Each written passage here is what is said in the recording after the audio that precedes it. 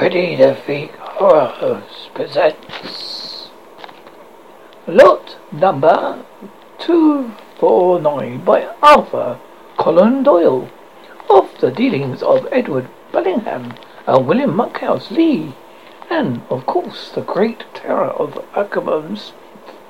It may be that no absolute and final judgment will ever be delivered. It is true we must have the full and clear narrative of Smith himself, and such collaboration as could look from Thomas Stiles, the servant, from the Reverend Plumtree Peterson, fellow of Olds, and from other people as chanced to gain some passing glance at that incident, a singular chain of events. Yet in the main the story must rest upon Smith alone. Most will think that it is more likely that the one brain, however outwardly sane, must more some subtle warp in its texture, some strange flaw in its workings, than a path of nature that has been overstepped in open day, as also famed a centre of learning and light at the University of Oxford.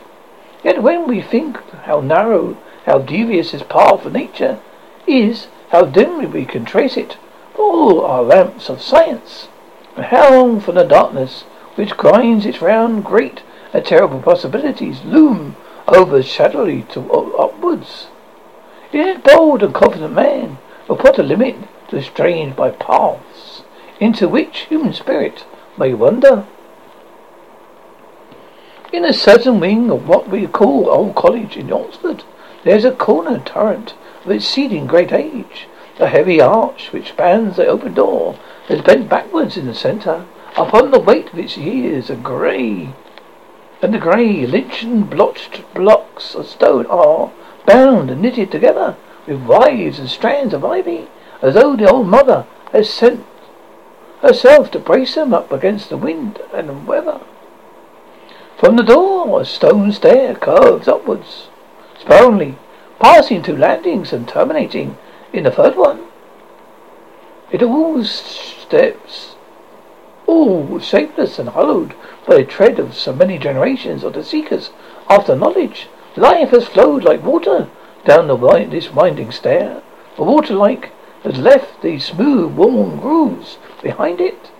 From the long-grown pedantic scholars of tangent days down to the youngest bloods of latter age, how full and strong had been the tide of young English life. There was left now of all those hopes, those starvings, those fiery energies, save here and there in some old world churchyard, a few scratches upon a stone, and perchance a handful of dust in mouldering coffin.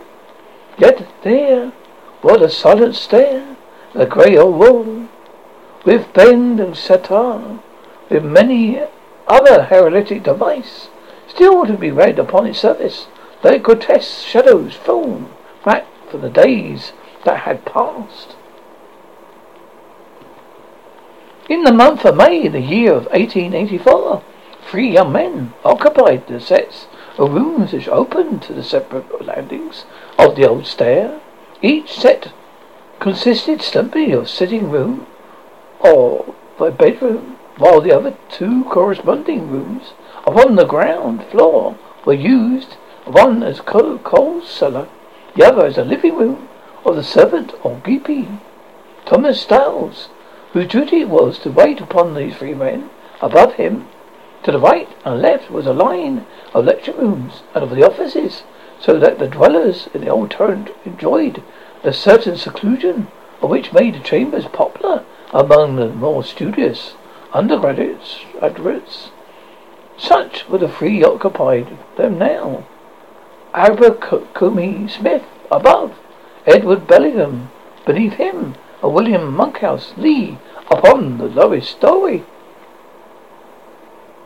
It was 10 o'clock on the bright spring night that Abercrombie Smith lay back in his armchair, his feet upon the fender, his dry root pipe between his lips, in a similar chair, illegally at ease, there lounged on the other side of the fireplace his old school friend, Joe Hasty. Both men were in flannels.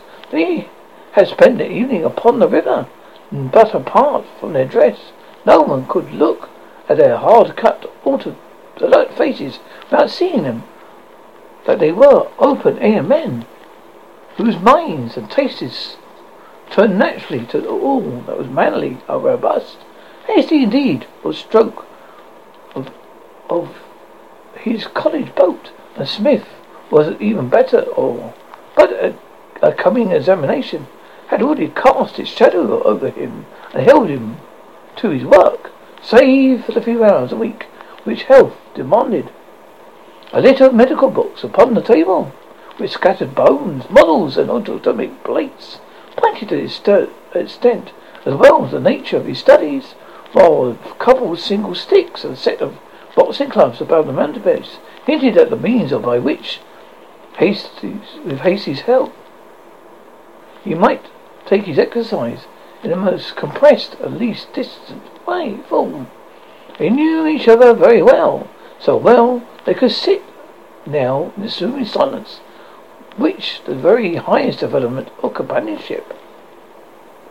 Which is the highest development of companionship. Have some whiskey, said Abercombe Smith, at last, between two cloudbursts, Scotch in a jug and Irish in a bottle. No thanks, I am in for the skulls. I don't liquor when I'm training. How about you? I'm reading hard. I think it's best to leave it alone. Hasty nodded and he relapsed into content silence. By the way, Smith, asked Hasty, presently, when they made the acquaintance of either the fellows on their stairs yet. Just a nod when we pass, nothing more. I should be inclined to let it stand at them. I know something of them both. Not much, but as much as I want. I didn't think I'd take them to my bosom, if I were you, but there isn't much amiss with Monkley Lee. How's he? Meaning a thin one? Precisely. He's a gentleman, little fellow. I don't think there is any vice in him, but then you can't know him without knowing Bellingham. Meaning the fat one?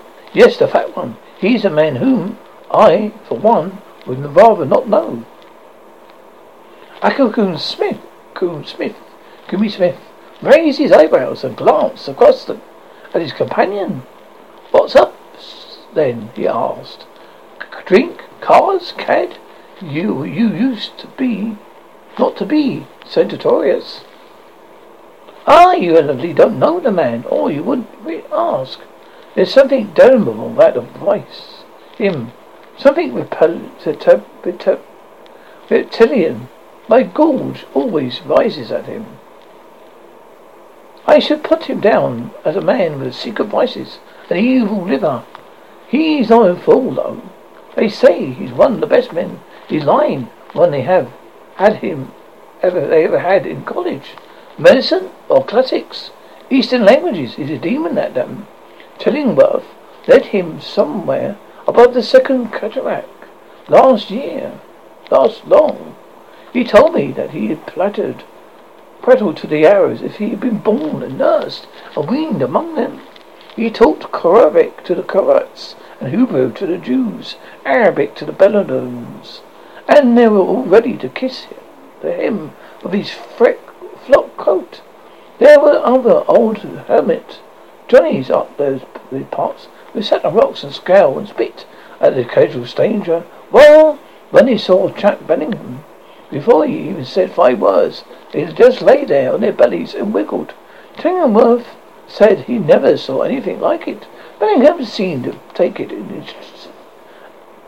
as his right, too, and strutted about among them and talked down to them like a Dutch uncle. Pretty good for an undergrad at Olds, wasn't it? What do you say? You don't know Lee without knowing Bellingham? Because Bellingham is engaged to his sister Eveline. Such a bright little girl. Smith, I know. The whole family, well. It's disgusting to see that brute. With her, a toad and a dove. That's what they always remind me of. Abercrombie Smith grinned and knocked his ashes out against the side of the grate.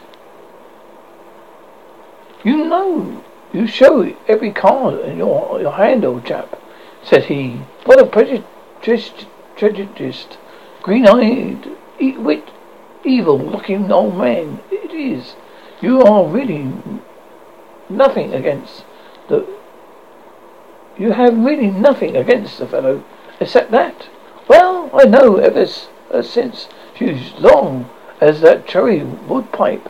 I don't like to see her taking risk. It is a risk. He looks beastly. He has a beastly temper, a venomous temper. You remember his row with Long Norton? No, you always forget that I am a freshman. Ah, it was last winter, of course. Well, you know the towpath along by the river. There's several fellows coming along it, Willingham in front. When they came to an old market, woman coming the other way. It had been raining. You know what these fields are like when it's rained. A path ran between the river, and a great puddle was nearly at the board. Well, what does the swine do but keep the path? I pushed the old girl into the mud, where she and her markings came to terrible grief. It was a blackguard thing to do. And Long Norton, whose gentle fellow, has overstepped, told him that he thought of it. One word led to another. It ended in Norton laying his stick across the fellow's shoulders. There was a deuce of fuss about it. It's a treat to see the way in which Willingham looks at Norton. Running meet now. By Jove, Smith, it's nearly 11 o'clock. No hurry. Light your pipe again. Not I. I suppose to be in training. And here I am been sitting gossiping that I ought to have been safely tucked up. I borrow your skull, if you can share it. Williams had mine for a month. I take the little bones to your ears too, if you're sure you wouldn't need them. Thanks very much. Never mind a bag. I carry them very well under my arm. Good night, my son. I take my tip as to your neighbour.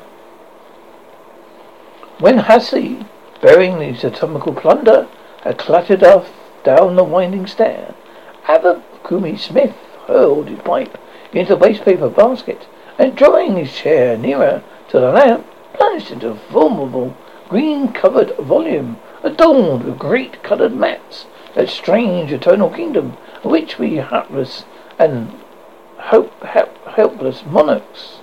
We are the helpless and hopeless monarchs.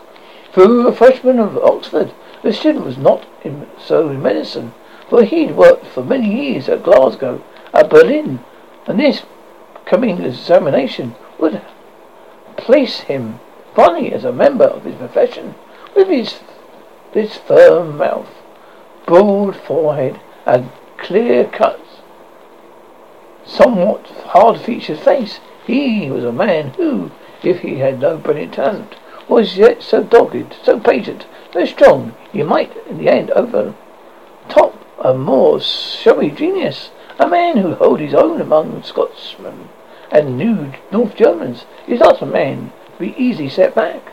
Smith had left a name in Glasgow and at Berlin. He was bent now upon doing as much as Oxford, if hard work and devotion could accomplish it. He had sat reading for about an hour, and the hands of the noisy carriage clock upon the side table were rapidly closing together upon the 12, when a sudden sound fell upon the student's ear, a sharp, rather shrill sound, like the hissing intake of a man's breath, but grasped under some strong emotion. Smith laid down his book and slanted his ear to listen. There was no more to the other side above him, so that interpretation came certainly upon the neighbour beneath, the same neighbour of whom Hassel had given so unsavoury an account. Smith knew him only as a flabby, pale-faced man of silent and studious habits, a man whose lamp threw a golden bar from the old turret, even after he extinguished his own. This community's lateness had formed a certain silent bond between them. It was moving to Smith when the hours stole on towards dawning to feel that there was another so close on set a small value upon his sleep as he did.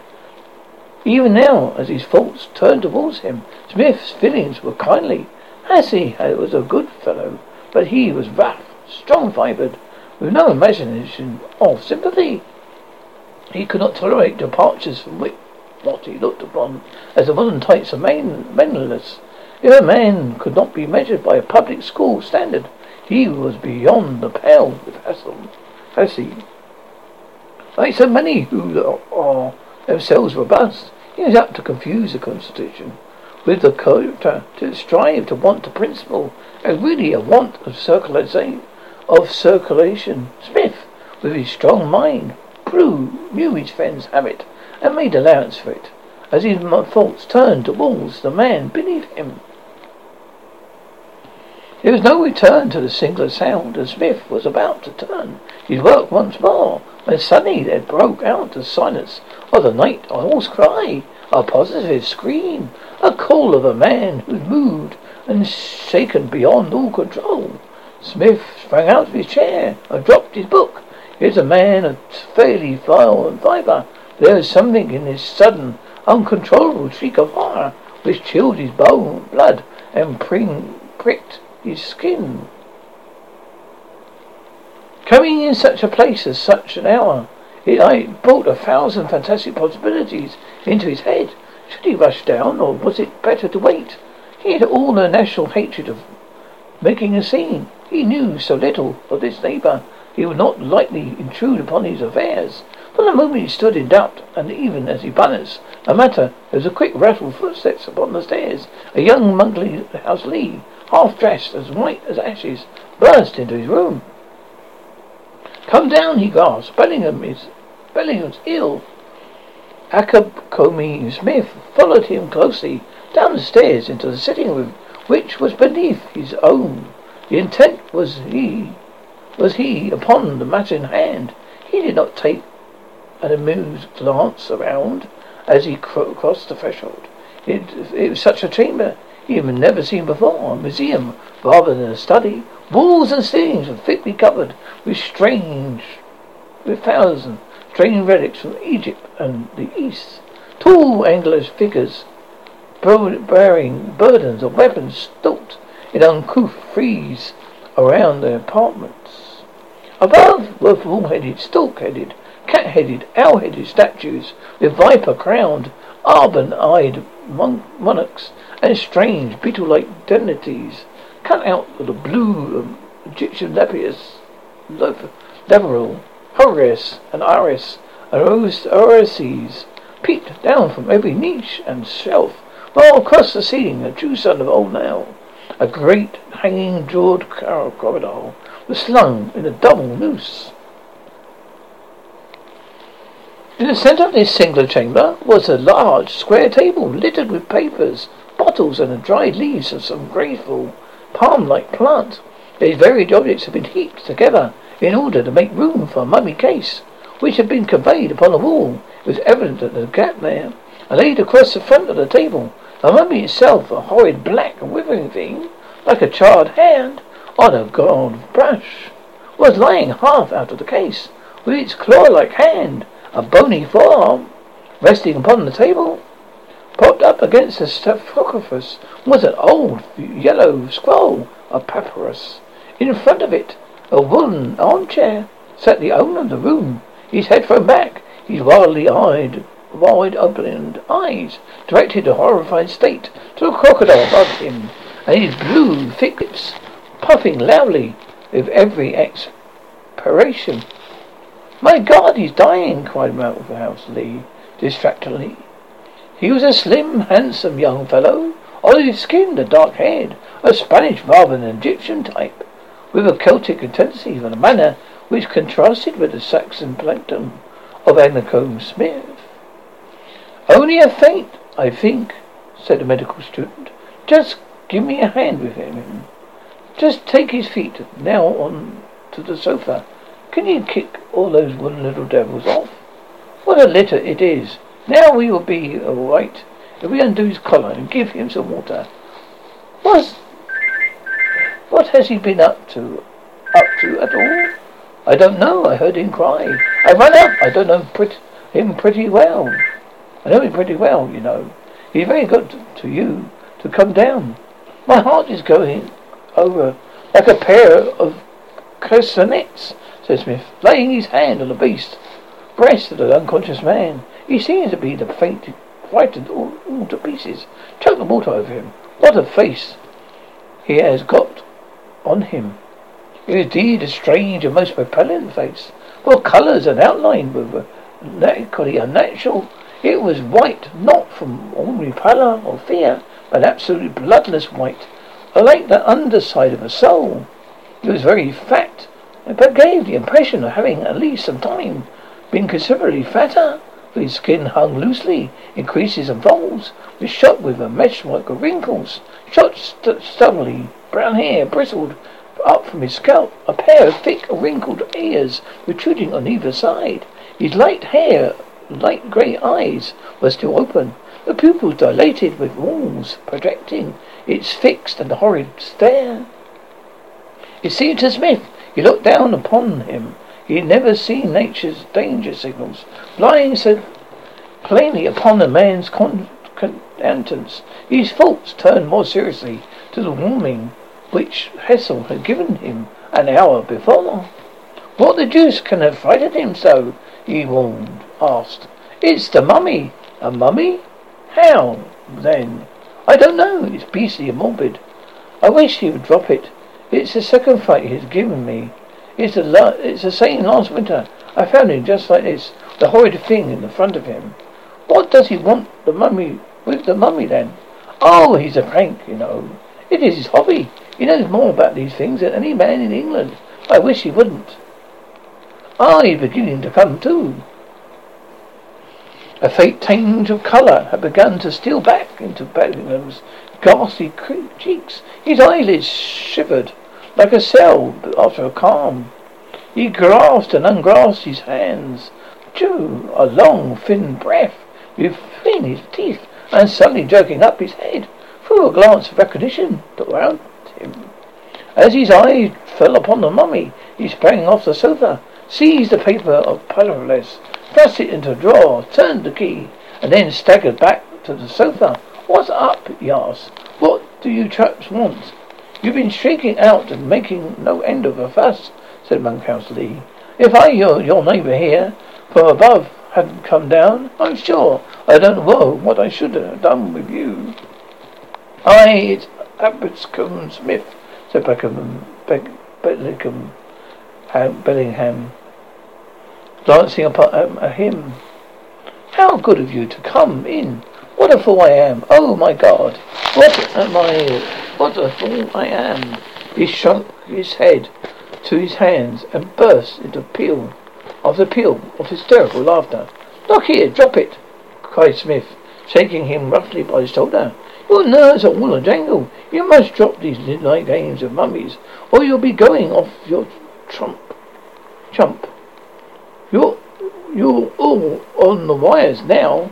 I wonder, said Bellingham, whether you would be as cool as I if you had seen. What then?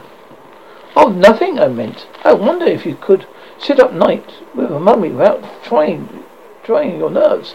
I doubt that you're quite right. I dare say you've been talking out to myself too much lately, but I am all right now. Please don't go alone. Just wait for a minute till I am quite myself. The room is very close, remarked Lee, blowing open the window and letting the cool night the cool night air. It's a domestic residence, said Bellingham. He lifted up one of the dry parliament leaves from the table and frizzed over the chimney of the lamp. He broke away the heavy smoke wreaths. A pungent, biting odour filled the chamber. It's a sacred plant, a plant of the priests, he remarked. Do you know anything of the Eastern languages, Smith? Nothing at all, not a word. The answer seemed to lift a weight from the Egyptian's mind. By the way, he continued, how long was it the time that you run down until I came to my senses? Not long, some 4 to 5 minutes. I thought it would not be very long, could not be very long, said he, drawing a long breath. But with a strange thing unconscious it is. There is no measurement to it. I cannot tell from my own sensations if it were seconds or weeks.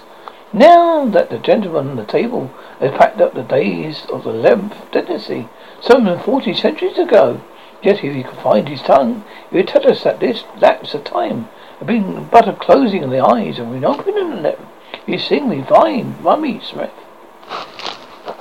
Smith stepped over to the table, looked down with a professional eye at the black and twisted form in front of him.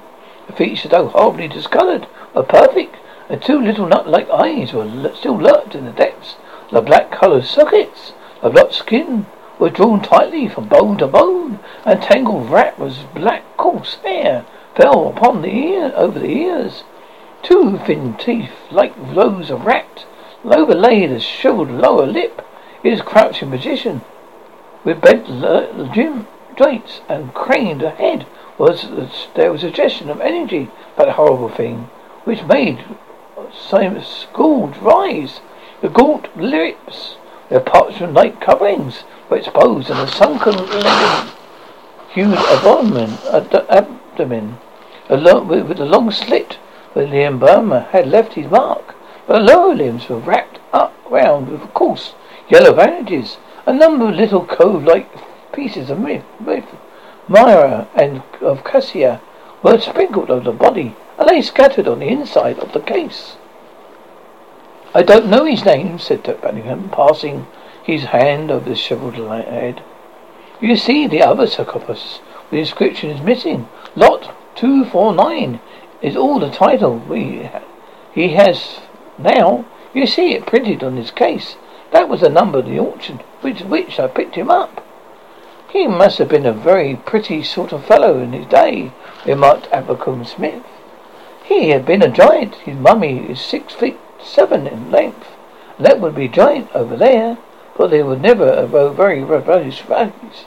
Feel those giant knotted bones too. He would be a nasty fellow to tackle. Perhaps those very hands helped to build stones into the pyramids, suggested Monkhouse Lee, looking down through his disgust in his eyes at the crooked, uncleaned talons.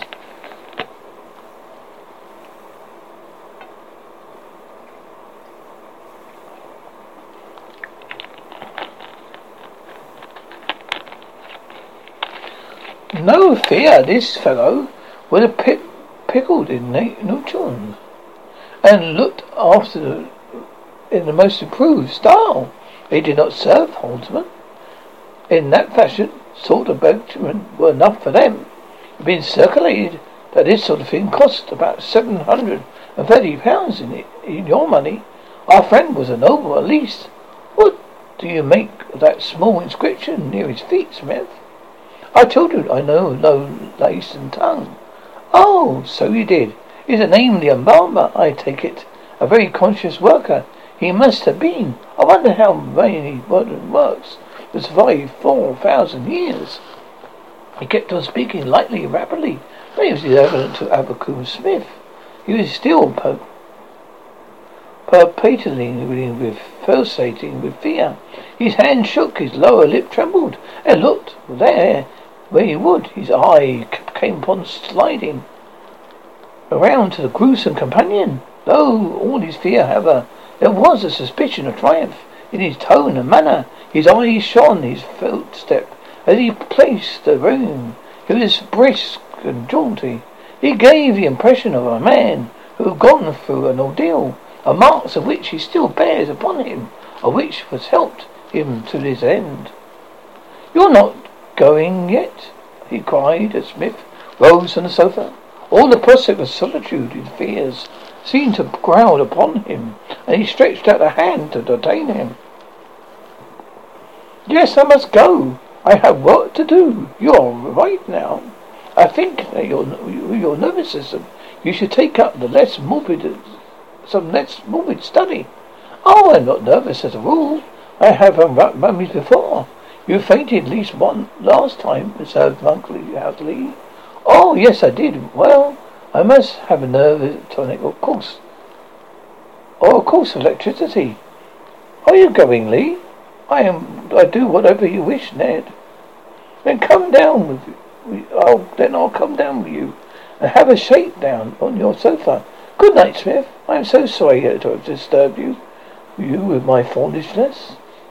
They shook hands as the medical student stumbled up the spiral and regular stair. He heard a key turn in the door and steps at his two new acquaintances. They descended to the lower floor.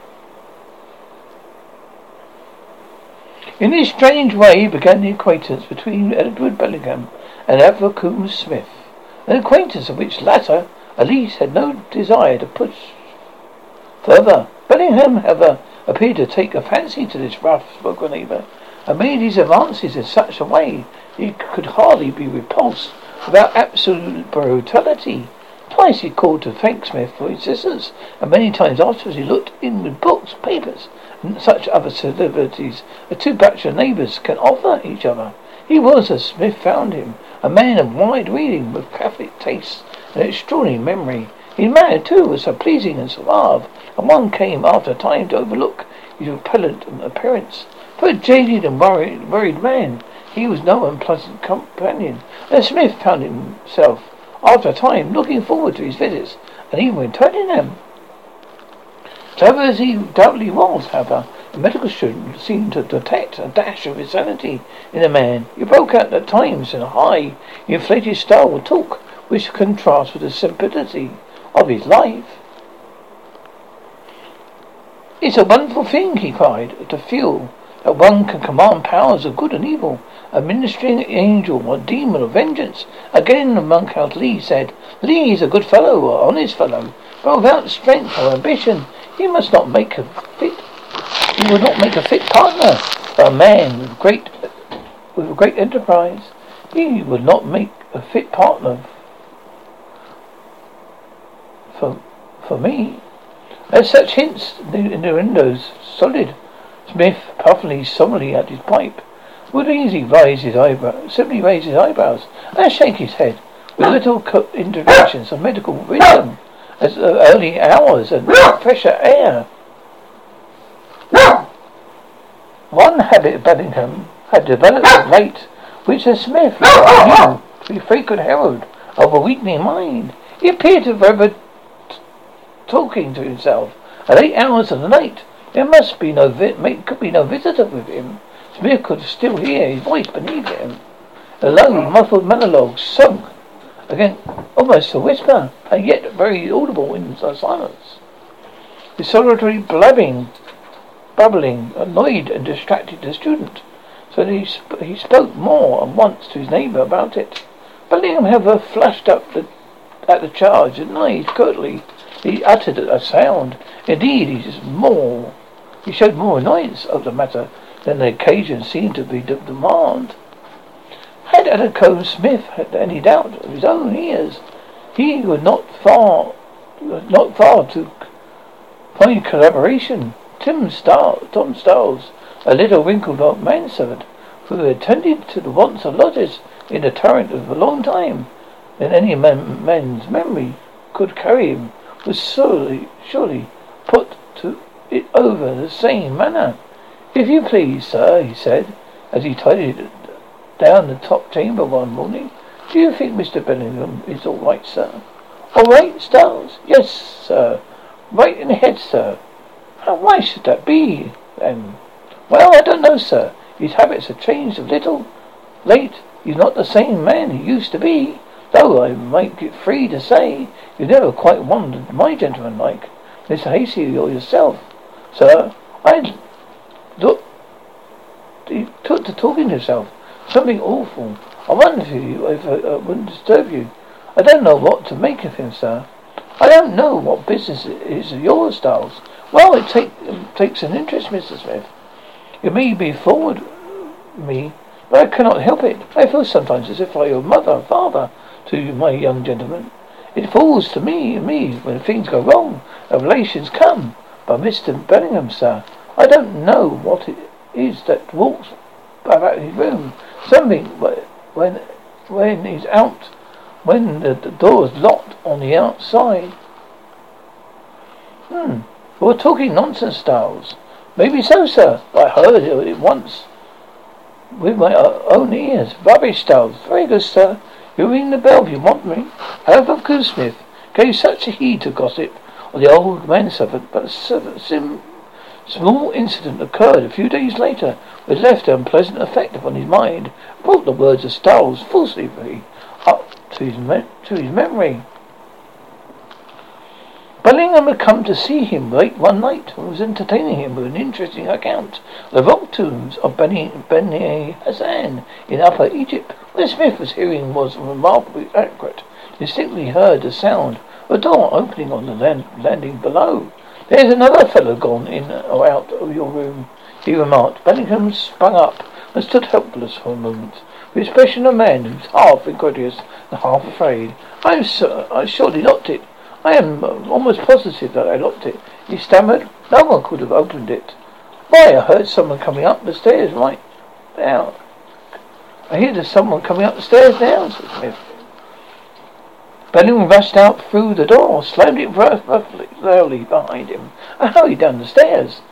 About halfway down, Smith heard him stop, though thought he caught the sound of whispering. A moment later, the door beneath him shut. A key creaked in the lock, and Bellingham, with beads of moisture upon his pale face, ascended the stairs once more and re-entered the room. It's all right, he said, throwing himself down in a chair. It was a fool of a dog. He pushed the door open. I don't know how I came to forget to lock it. I didn't know you kept the dog, said Smith, looking very thoughtfully disturbed the face of his companion. Yes, I haven't had him long. I must get rid of him. He's a great nuisance. He must be, if you find it so hard to shut him up. I should have thought that shutting the door would have been enough. Without locking it, I want to prevent the old Styles from letting him out. He's of some value, you know, and would be awkward to lose him. I'm a bit of a dog fancy myself, said Smith, still gazing hard at his companion from the corner of his eyes. Perhaps you let him have a look at it. Certainly, but I'm afraid I cannot be tonight. I have an appointment. Is the clock right? I am a quarter of an hour late already. You excuse me, I'm sure. He picked up his cap and hurried from the door. In spite of his appointment, Smith heard him. He entered his own chamber and locked the door upon the inside. The interview left a disagreeable impression upon the medical student's mind. Bellingham had lied to him, a lie so clumsy they looked as if he had desperate reasons for concealing the truth. Smith knew that his labour had no dog. He knew also the step that he heard upon the stairs was not the step of an animal. But if it were not, what could it be? The old style statement about something which used to pace the room at times when the owner was absent. Could it be a woman? Smith rather inclined to the view. If it meant dreadful disgrace, expulsion to Bellingham, if it were discovered by authorities, so that his anxiety and forces might be accounted for. And yet it was inconceivable that an undergraduate would keep a woman in his room without being instantly detected. Be the examination what it might, there was something ugly about it, and Smith determined. As he turned to his book and discouraged all further attempts in intimacy on the part of his soft-spoken and ill-favoured neighbour. But his work was destined to interruption that night. He had hardly caught up the broken threads when a firm, heavy footfall came 3 steps at him from below, and hasty in a blazer and flannels burst into the room. Still at it, he said, plummeting down his modern air and chair. What a chap you are to ghost you. Leave an earthquake might come, and not Oxford in a crooked hat into a crooked hat. You would sit perfectly placid with your books among the reins, Never, I must bore you lot. I won't bore you long. The 3 whiffs of bracky and I'm off. What's the news then? Asked Smith, cramming a plug of bird's eye into the briar with his forefinger. Nothing very much, Wilson. May 70 the freshman against the 11. They say they played him instead of Buddicombe Buddicombe is clean off colour. He used to be able to bowl a little, but he's nothing but half volleys and long hopes now. Medium right, suggested Smith with intense gravity, which comes upon a varsity man who speaks of athletics. Inclining too fast. For the work of one leg comes with one leg about 3 inches or so. It used to be nasty at getting on a wet wicket. Oh, by the way, have you heard about Long Newton? What's that? He's been attacked. Attacked? Yes. Just when he was turning off out of High Street, within 100 yards of the gate. But who? Here's the rub is, if you said, what would be more graphical? Norton swears is not human. Indeed, the scratches his throat. I should have been trying to agree with him. What then? We come down to spooks. Have we come down to spooks? Uttercombe Smith puffed his scientific contempt. Well, no, I don't think that is quite the idea. After I inclined to think that any showman has lost a great ape lately, a brute in these parts, a jury might find a true bill against it. Norton passes at night, very night, you know. Well, about the same hour, there's a tree that hangs low over the path, a big elm from Rainey's garden. Norton thinks that the time dropped on him out of the tree. Anyhow, was nearly strangled by 2 arms, which, he says, were strong as thin as steel bands. He saw nothing, only these beastly arms that tightened and tightened on him. He yelled his head nearly off. A couple of chaps came running. The thing went over the wall like a cat. He never got a fair sight of it the whole time. He gave even Norton a shake-up. I can tell him it was been a good as a change at the seaside for him. A grandmother? Most likely, says Smith. Very possibly, Norton says not. But won't mind what he says. The grandmother with long nails was very pretty. Smart at swinging himself over walls. By the way, your beautiful neighbour would be pleased if he heard about it. He's a grudge against Norton. He's not a man, that I know of him, to forget his old little debts. But hello, old chap, what have you got in your noodle? Nothing, Smith answered curtly. He had started in his chair and flashed over his face, which comes upon a man who struck suddenly by some unpleasant idea. You looked as if something had said to taken you on more. By the way, you have made the acquaintance of Master B, so I looked at it last. Have you not? Young Monthouse Lee told me something of that effect. Yes, I know him slightly. He's been here once or twice. Well, you're big enough and ugly enough to take care of yourself. He's not what I call exactly a healthy sort of Johnny, though. No doubt he's very clever and all that, but as you soon find out for yourself, Lee, he's all right. He's a very decent little fellow. Well, not so long. Old fellow, I row run-ins for the Vice Chancellor pot on Wednesday week, so mind you come down, in case I don't see you before. Bovinder Smith laid down his pipe and told solidly into his books once more, but with all the will in the world, he found it very hard to keep his mind upon his work. He slipped down to the brood upon the man beneath him, upon the little mystery which hung round his chambers, when these thoughts turned to the single attack which Hussey had spoken, and to the grudge which Bellingham had said owed the object to it.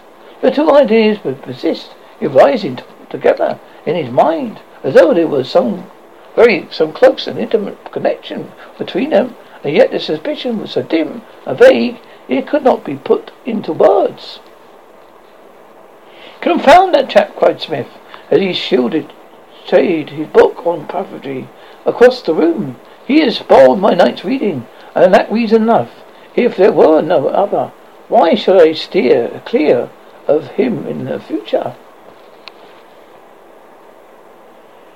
For 10 days, a medical student confined himself so closely to his studies, he never saw nor heard anything of either of the men beneath him. As the hours when Bellingham had been accustomed to visit him, he took care to sport his oak.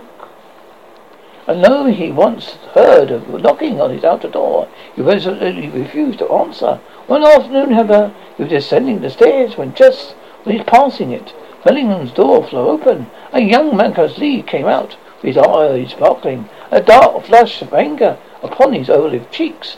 Close to his heels followed Bellingham, his fat and healthy face all quivering with malignant passion. You fool, he hissed. You'll be sorry. Very likely, cried the other. Mind that I say I'm off. Well, I won't hear of it. You promised anyhow. Oh, I keep that. I won't speak, but I rather little Evie was in her grave. For once for all, it's off. If you do what I say, we don't want to see you again. So much Smith could avoid hearing. He had hurried on, for he had no wish to be involved in their dispute. He'd been a serious breach between them. It was clear enough, and Lee was about to cause the engagement sister to be broken off. Smith thought of Hassel's comparison to the toad, the dove, and was glad to think that the matter was an end. Billy's face, then when he was impassioned, was not pleasant to look upon. He was not a man to whom an innocent girl could be trusted for life. As he walked, Smith wondered languidly what could have caused the quarrel, and the promise might be which Bellingham, being so anxious that Lee should keep. It was the day of the sculling match between Hussey and Mullins. A stream of men were making their way down to the banks of the Iris. A May sun was shining brightly, and the little path was barred from the black shadows of the tall elm trees. On either side, the grey colleagues lay back from the road, the hoary old mothers of mines, looking out from their high, muttered windows at the tide of young life which swept so merrily past them. Black-clad tutors, prim officials, pale-radiant men, brown-faced, straw-hatted young athletes in white sweaters on many-coloured blazers, all were hurrying towards the blue, winding river which curves through the Oxford meadows. Akakoon Smith was with the intuition of an old oarsman, chose his position at the point where he knew that a struggle, if there were a struggle, would come. Far off he heard the hum which surmounts the start, and gathering roar of the approach, the thunder of running feet, and the shouts of men in the boats beneath him. A spray of half-clad, deep-breathing runners shot past him, and craning over their shoulders, he saw Hasty pulling in a steady 36, while his opponent moved a jerky 40, with a good boat's length behind him. Smith gave a cheer for his friend, and pulling out his watch was starting off again for his chambers, when he felt a touch upon his shoulder, and found that a young Marcus Lee was beside him. I saw you there, he said, in a timid, decapitating way. I wanted to speak to you. If you could spare half an hour. This cottage is mine. I share it with Hunnigan of the Hamilton and Kings. Come in and have a cup of tea. I'll be back presently, said Smith. I am hard on the grind at present. But I come in a few minutes. With pleasure. I wouldn't have come out. Only Hasty is a friend of mine. So he is of mine. Hadn't he been beautiful style? Mullins wasn't in it. But come into the cottage. It's a little den of place. But it's pleasant to work in during like the summer months. It was a small, square, white building with green doors and shutters, a rich, thick-barreled trellis work porch standing back some 50 yards from the river's bank. Inside, the main room was roughly fitted as a study, deal table, unpainted shelves of books, a fair few chap cheap holographs upon the wall. A kettle sang over a spit oven stove, and there were tea things upon a tray on the table. Try that chair and have a cigarette, said Lee. Let me pour you out a cup of tea. It's so good for you to come in, for I know that your time is a good deal taken up. I wanted to say to you that if I were you, I should change my rooms at once. Huh? Miss started staring, with a lighted match in one hand, his unlit cigarette in the other. Yes, I must seem very extraordinary. And worse of it, I cannot give my reasons, for I am under a solemn promise, a very solemn promise. But I may so far as say I don't think Bellingham is a very safe man to live near. I tend to camp out here as much as I can for a time. Not safe? What do you mean? Ah, that's what I mustn't say. But do take my advice and move your rooms. We are grand now today.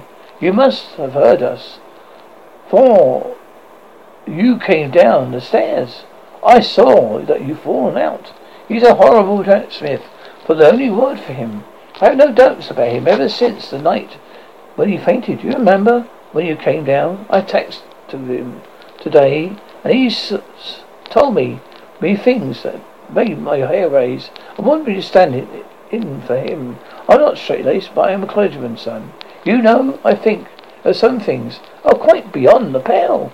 I only thank God I found him out before it's too late, for he was married into my family. This is all very fine, said Oakham Smith curtly, but either you're saying a great deal too much or a great deal too little. I am giving you a warning. If there is a real reason for warning, no promise can blind you. For I see a racist rascal about to blow a piece placed up with a diamond, mate. No pledge will stand in my way for preventing him. Ah, I cannot prevent him. I can do nothing but warn you. Without saying what you warn me against Bellingham, but that is childish. Why should I fear him, or any man? I cannot tell you. I can only entreat you to change your rooms. You are in danger where you are. I didn't even say that Bellingham could wish to injure you, but it might happen, for he's dangerous neighbour just now. Perhaps I know more than you think, said Smith, looking keenly at the young man's boyish fairness face. Suppose I tell you that someone else shares Bellingham's room. My uncle here, he sprang from his chair, uncomfortable with excitement. You know, then? He gasped. A woman. Lee dropped back again with a groan. My lips are sealed, he said. I must not speak.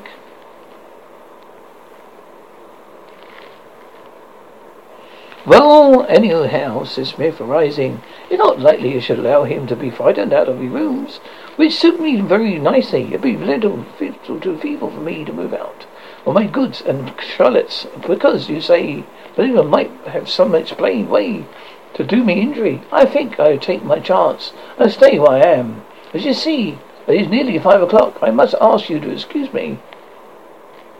He bade the young schooner adieu in very curt words and made his way up homeward through the night sweet spring evening, feeling half ruffled, half amused, as another strong and managing man might have been menaced by a vague and shadowy danger.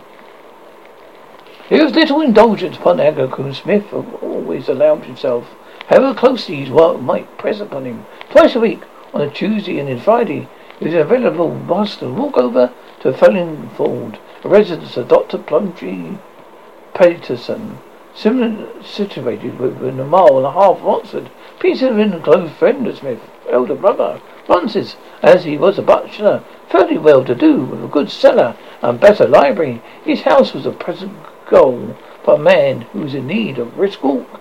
Twice a week, then, the medical student would swing out there along the country roads and spend a pleasant hour in Peterson's comfortable study, discussing over a glass of old port the gossip and veracity of the latest developments of medicine or of surgery.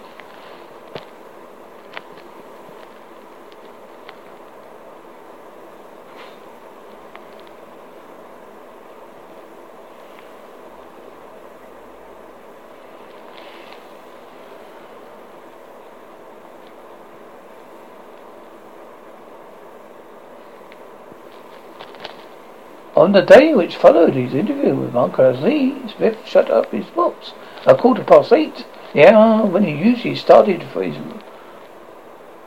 friend's house. As for leaving his room, however, his eyes chanced to fall upon one of the books which Bellingham had lent him. His conscience pricked him for not returning it. However repellent the man might be, he should not be treated with discourtesy. Taking the book, he walked downstairs and knocked at his neighbour's door. There was no answer, but on turning a handle, he found it was unlocked. Pleased at the thought of avoiding an interview, he stepped inside and placed the book with his card upon the table. The lamp was half down, where Smith could see the details of the room plain enough. It was all the same, much he could see before. The frenzy, the animal-headed guards, a banging crocodile, and the table littered with papers and dry leaves. The mummy's case stood upright against the wall, but the mummy itself was missing. There was no sign of any second occupant of the room. He felt he was drawn. What he had probably done Bellingham injustice. Had he been guilty secret to preserve? He would hardly leave his door open so that the world might enter. The spiral stair was as black as pitch, and Smith was slowly making his way down. He felt the steps when he suddenly conscious that something had passed him in the darkness. There was a faint sound, a whiff of air, a light brushing past his elbow, but so slight he could scarcely be certain of it. He stopped and listened, but the wind was rustling among the ivy. Outside he could hear nothing else. "Is that you, Stiles?" he shouted. There was no answer, and all behind was still behind him. It must have been a sudden burst of air, for there were crannies and cracks in the old turret. Yet he would almost certainly have sworn he heard a footfall at his very side. He emerged into the quadrangle, still turning the matter over in his head, when a man came swiftly across the smooth cropped lawn. "Is that you, Smith?" "Hello, Hesse. For God's sake, come at once. Young Lee's drowned. He's Hamilton of King's. With news, the doctor is out. You go. You do. But come along at once. There may be life in him." "Have you brandy?" "No, I bring some. Here, there's a flask on my table." Smith bounded up the stairs, taking 3 at a time, seized the flask and was rushing down with it. When he pulled past Bellingham's room, his eyes fell upon something which left him gasping and staring. Upon the landing, the door, which he had closed behind him, was open, and right in front of him, the lamp light shining upon it. With it was the mummy's case. 3 minutes ago it had been empty. He could swear to that. Now it framed the lanky body, its horrible occupant, who stood grim and stark, with his black, shriveled face towards the door. The form was lifeless and inert. It seemed to Smith, as he gazed there, still lingered a lurid spark of vitality, some faint sign of consciousness in her little eyes that lurked in the depths of the hollowed sockets. So astonished and shaken was he that he had forgotten his errand, and was still staring at a lean, sunken figure, when the voice of his friend below recalled him to himself. "Come on, Smith," he shouted. "It's life and death, you know. Hurry up." "Not now then," he added, as the medical student reappeared. "Let us do a sprint. It's very well under a mile. We shall do it in 5 minutes. A human life is better worth running for than a pot." Neck and neck they dashed across the darkness, and did not pull up, or panting and spent.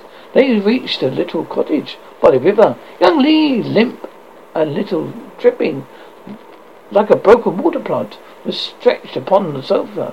The green scum of the river upon his black hair, and a fringe of white foam upon his leaden-hued lips.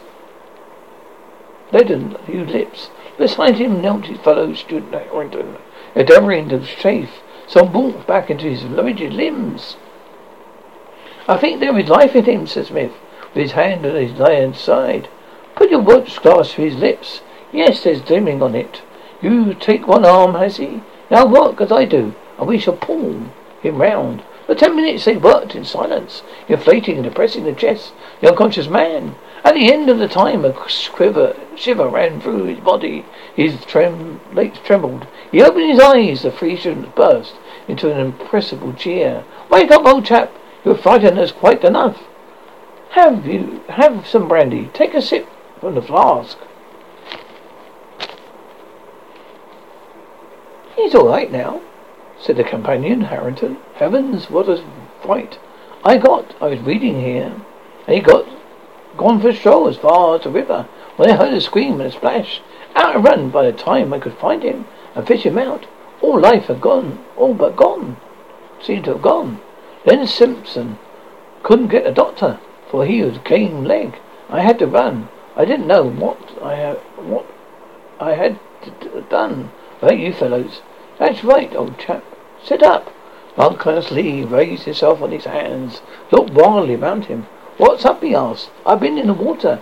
"Oh, yes, I remember." A look of fear came across his eyes. He sank his face into his hands. "Where did you fall in?" "I didn't fall in." "How, then?" "I was thrown in. I was standing by the bank, and something had picked me up like a feather and held me in. I heard nothing, and saw nothing, but I know what it was. For all that." "And so do I," whispered Smith. Lee looked up with a quick glance of surprise. "You learned then," he said. "You remember the advice I gave you?" "Yes. I begin to think that I should take it." "I don't know what the deuce you fellows are talking about," said H.C., "but I think if I were you, Huntington, I should get Lee a bed at once. It would be time long enough to discuss the why and wherefore when he's a little stronger. I think, Smith, you and I could leave him alone. I am walking back to college. If you're coming in that direction, we'll have a chat."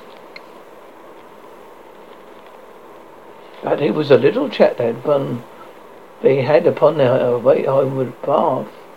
His mind was full of the instance of the evening, the absence of the mummy from his neighbour's room, the step that passed him on the stair, the reappearance, the strongly inexplicable reappearance of the ghastly thing, and then the attack upon Lee, corresponding so closely to previous outrage upon another man against whom Bennington bore a grudge.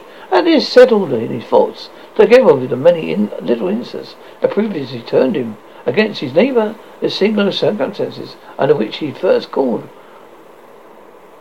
in him what had been a dim suspicion, a vague, fantastic conjecture, had suddenly taken form and stood out in his mind like a grim fact, thing not to be denied.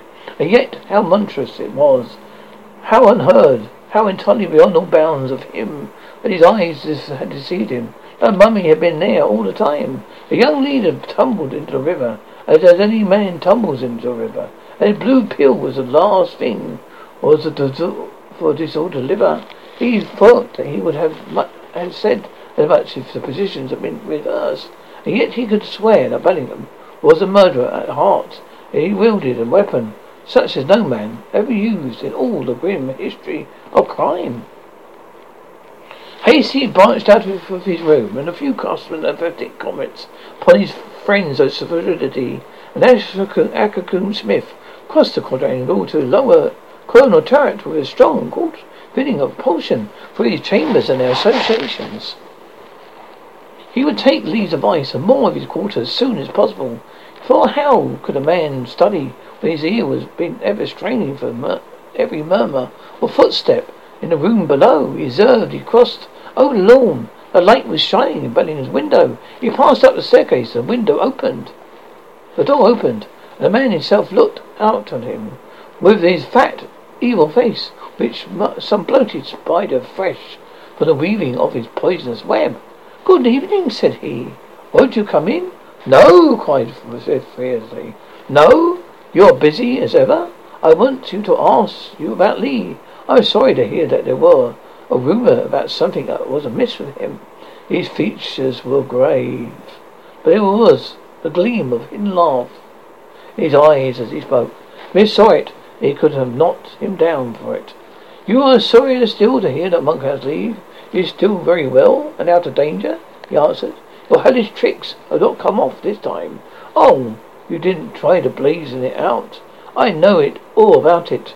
Bellingham took a step away from his Englishman and half crossed the door to protect himself. You're mad, he said. What do you mean? Do you assert that I had anything to do with Louis' accident? Yes, thundered Smith.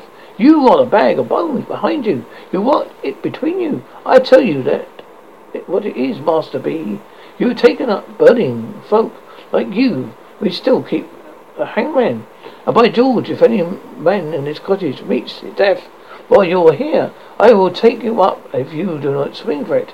It won't be my fault. You'll find that filthy Egyptian tricks don't work in England.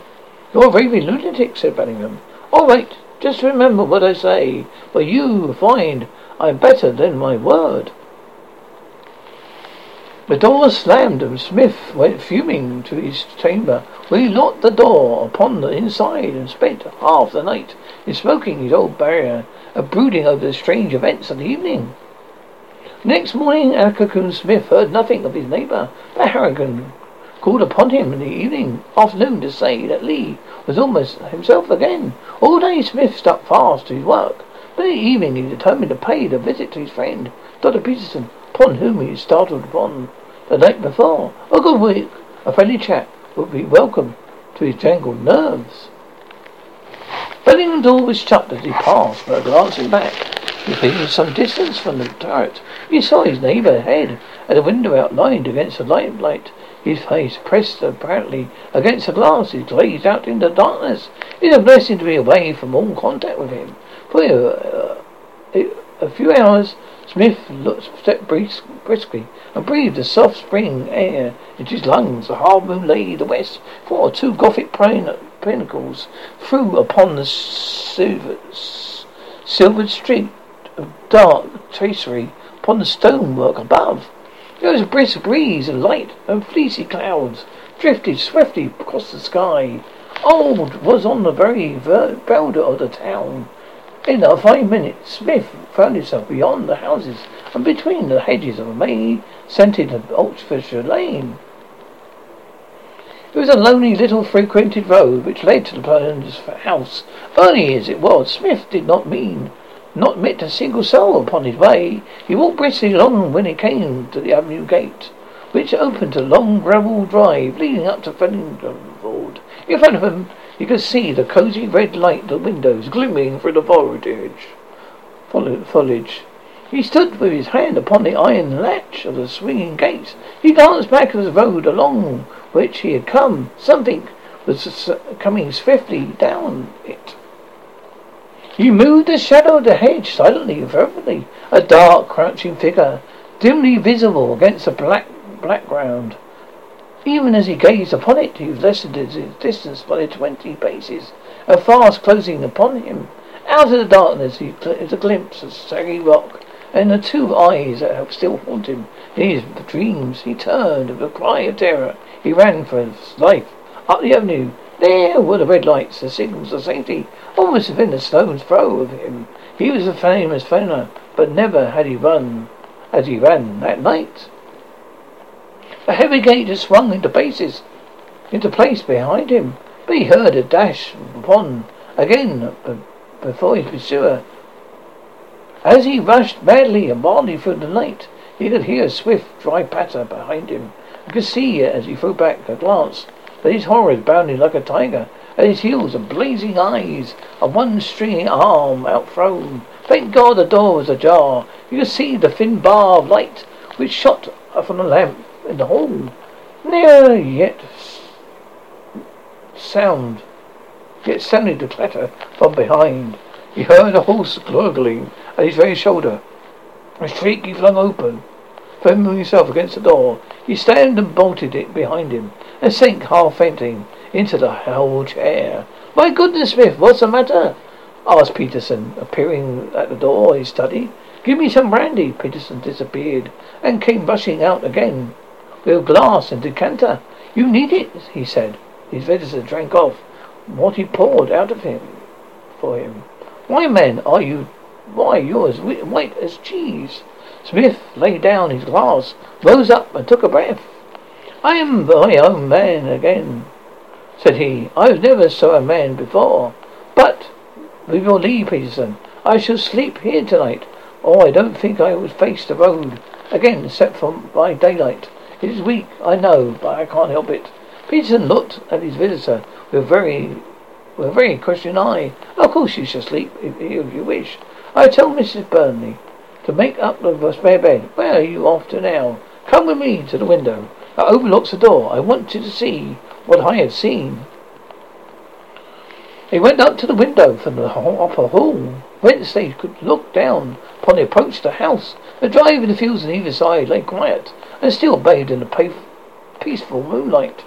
Well, really, Smith, remarked Peterson, it's well that I know that you be a numerous man. What in the world could have frightened you? I'll tell you presently, but where can they have gone? Oh, look. Now look. See the curve of the road just beyond your gate? Yes, I see. You didn't pinch my arm off. I saw someone pass. I should say a man, rather thin, apparently, and tall, very tall. But what of him? What of yourself? Are you shaking? Why, you're still just shaking like an aspen leaf. I've been within the hand grip of the devil, that's all. I'll come down to your study. I shall tell you the whole story. He did so, under cheery lamplight, with a glass of wine on the table beside him, and portly form and hurried face of his friend in front. He narrated his order of events, great and small, which he formed so singular a chain, from the night of which he found Bellingham fainting in front of the mummy case until his horrid experience an hour ago. There now, he said, to be concluded. That's the whole black business. It's monstrous, incredible, but it is true. Dr. Plumtree Patterson sat for some time in silence, with a very puzzled expression upon his face. I never heard of such a thing in my life, never. At last, he said at last, you told me the facts. Now tell me your inferences. You can draw your own, but should like to hear yours. You've thought over the matter. I have not. Well, it be very little vague in detail, but the main points seem to me to be clear enough. This fellow Bellingham, in his Eastern studies, has got hold of some infernal secret by which a mummy, possibly only this particular mummy, can be temporarily brought to life. He is trying his disgusting business on the night when he fainted. No doubt the sight of the creature moving has shaken his nerve, even though he expected it. You remember that almost the first words he said he were to call upon himself as a fool. Well, he put on afterwards and carried the matter through without fainting. But the attention which he put upon it was only a passing thing, for it seemed it continually in the case as a dead on his table. He was some elaborate process, I fancy, by which he brings a thing to pass. Having done it, he naturally thought him. You might use the creature as an agent. In its intelligence and its strength, for which such purposes he took Lee into his confidence. But Lee, like a decent Christian, would have nothing to do with such a business. They had a vow, and Lee vowed that he would tell his sister Bellingham's true character. But in the game went to prevent him, and he nearly managed it by setting his creature on his track. He had already tried his power upon another man, Norton, towards which he had a grudge. It is the merest chance he not two murders upon his soul. Then, when I taxed him for the matter, he had the strongest reason for wishing me out the way, before I could convey my knowledge to anyone else. He got this chance when I went out to renew my habits, why I was bound for. I am here. I have had a narrow shave, Peterson. It's a mere luck you didn't find me on your doorstep in the morning. I'm not so nervous at all. I never thought to have the fear of death upon me as it was tonight. My dear boy, you take the matter too seriously, said his companion. Your nerves are out of order for your work, and you take too much time of it. How could such a thing as this drive through about the streets of Oxford, even at night, without being seen? Had been seen. It was quite a scare in the town that escaped eight, if you imagine the case to be. It's the talk of the place. Well, it's stinking chain of events, and yet, my dear fellow, you must allow that each incident is itself capable of more natural explanation. What, even my adventure tonight? What, even of my adventure tonight? Certainly, you must came off with your nerves all strung. Your head full of theory of yours. Some gaunt half-tarnished tramp steals after you, and seeing you run, is avoided to pursue you. Your fears of imagination do the rest. It won't do, Peterson, it won't do. Again, the incident of you finding the mummy case empty. Then a few moments later, with an occupant, you know that the lamp has half down, that you have no special reason to look hard at the case. It's quite possible that you have been overlooked the creature in the first instance. Oh, no, it is out of the question. And what Lee may have fallen in the river and Norton been garroted is certainly a formal indictment that you are against Bellingham. But if you were to place it before police magistrate, he would simply laugh in your face. I know he would. What is why I mean to take the matter into my own hands, Yes, I feel that the public duty rests upon me. Besides, I must go to try do it for my own safety, unless I choose to allow myself to be hunted. It is best out of college. That would be a little too feeble. I am quite made up to mind what I should do. First of all, may I use your paper and pens for an hour? Most certainly. You will find all that you want upon the side table. Akakun Smith sat down before a sheet of foolscap. And then an hour with a second hour, his pen travelled swiftly over it. Page over page was finished and tossed aside. His friend leaned back into his armchair, looking across at him with patient curiosity. At last, with an exclamation of satisfaction, Smith sprung to his feet, gathered to his papers, up into order, and laid the last one upon Peterson's desk. Can't he sign this as a witness? He said. Witness of what? Of my signature and of the date. The date is most important. Why, Peterson? My life might hang upon it. My dear Smith, you're talking wildly. Let me beg you go to bed. Oh, on the contrary, I've never spoken so deliberately in my life. I promise to go to bed the moment you have signed it. But what is it? It is a statement. All I have been telling you tonight. I wish you to witness it. Certainly, said Peterson, signing his name under that of his companion. There you are. What is the idea?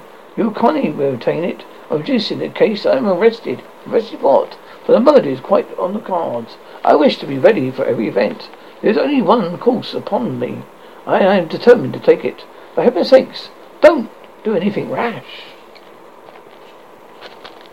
Believe me, if you be far more rash to adopt any further course, I hope we don't need to bother you. But you see, no ease of mind to know that they know this statement of my motives. I now am ready to take your advice and go to my roost, for I want to be at my best in the morning. Alpha Combs Smith was not an entirely pleasant man, having as an enemy, slow and easy-tempered. He was vulnerable when driven to action. He walked to every purpose in life, the same deliberate resolutiveness which had distinguished him as a scientific student. He had laid his strays aside for a day, but he intended that day should not be wasted. Not a word did he say to his host as to his plans. At 9 o'clock, he was well on his way to Oxford. In the High Street, he stopped at Clifford's, the gunmakers, and bought a heavy revolver. There were a box of central fire cartridges, 6 of them. He slipped into the chambers, half cocking the weapon, placed in the pocket of his coat. He then made his way to Hasty's room, where the big horseman was lounging over his breakfast, with his sporting time propped up against the coffee pot. "Hello, what's up?" he asked. "Want some coffee?" "No, thank you. I want you to come with me, Hasty, and do what I ask you." "Certainly, my boy." "And bring a heavy stick with you." "Hello," Hasty stated. "There's a haunting crop that Here's a haunting crop that would fell an ox. One other thing, you might have a box of amputating knives. Give me the longest of them." "There you are. You seem to be fairly on the wall trail. Anything else?" "Oh, that will do. Smith placed the knife inside his coat and led his way to a quadrangle. "We neither of us chicken, Hasty," said he. "I think I can do this job alone, but I take you as a precaution. I'm going to have a little talk with Bellingham. If only him to deal with, I won't, of course, need you. If I shout, however, up you come. I am out with a whip as hard as you can lick. Do you understand?" "All right, I come, I hear you bellow." "Stay here, then. It's a little time, but don't budge until I come down. I am a fixton." Smith ascended the stairs upon Bellingham's door and stepped in. Bellingham was seated behind his desk, writing. Beside him, along his litter of strange possessions, towered the mummy case with cell number 249, still struck upon its front, its hideous accompaniment. Stiff and stark within, Smith looked very deliberately round him, closed the door, locked it, took the key from the inside, then stepping across a fireplace, struck a match and set the fire alight. Bellingham sat staring with amazement and rage upon his bloated face. Well, really now. Make yourself at home, he gasped. Smith sat himself deliberately down, placing his watch upon the table, drew his pistol, cocked it, and laid it on his lap. Then he took his long, imitating knife from his bosom and threw it down in front of Bellingham. "Now then," said he, "get to work and cut up that mummy." "Ah, is that it?" said Bellingham, with a sneer. "Yes, that is it. They tell me that the law can't touch you, but I have a law that will set matters straight.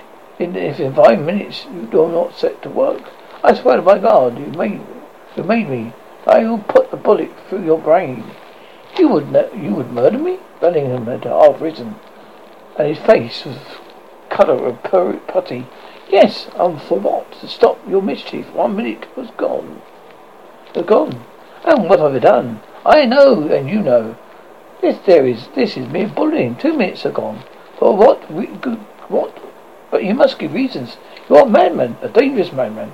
Who should I destroy? Destroy my own property. It is a valuable mummy. Then you must cut it up, and you must burn it. I will do no such thing. 5 minutes are gone."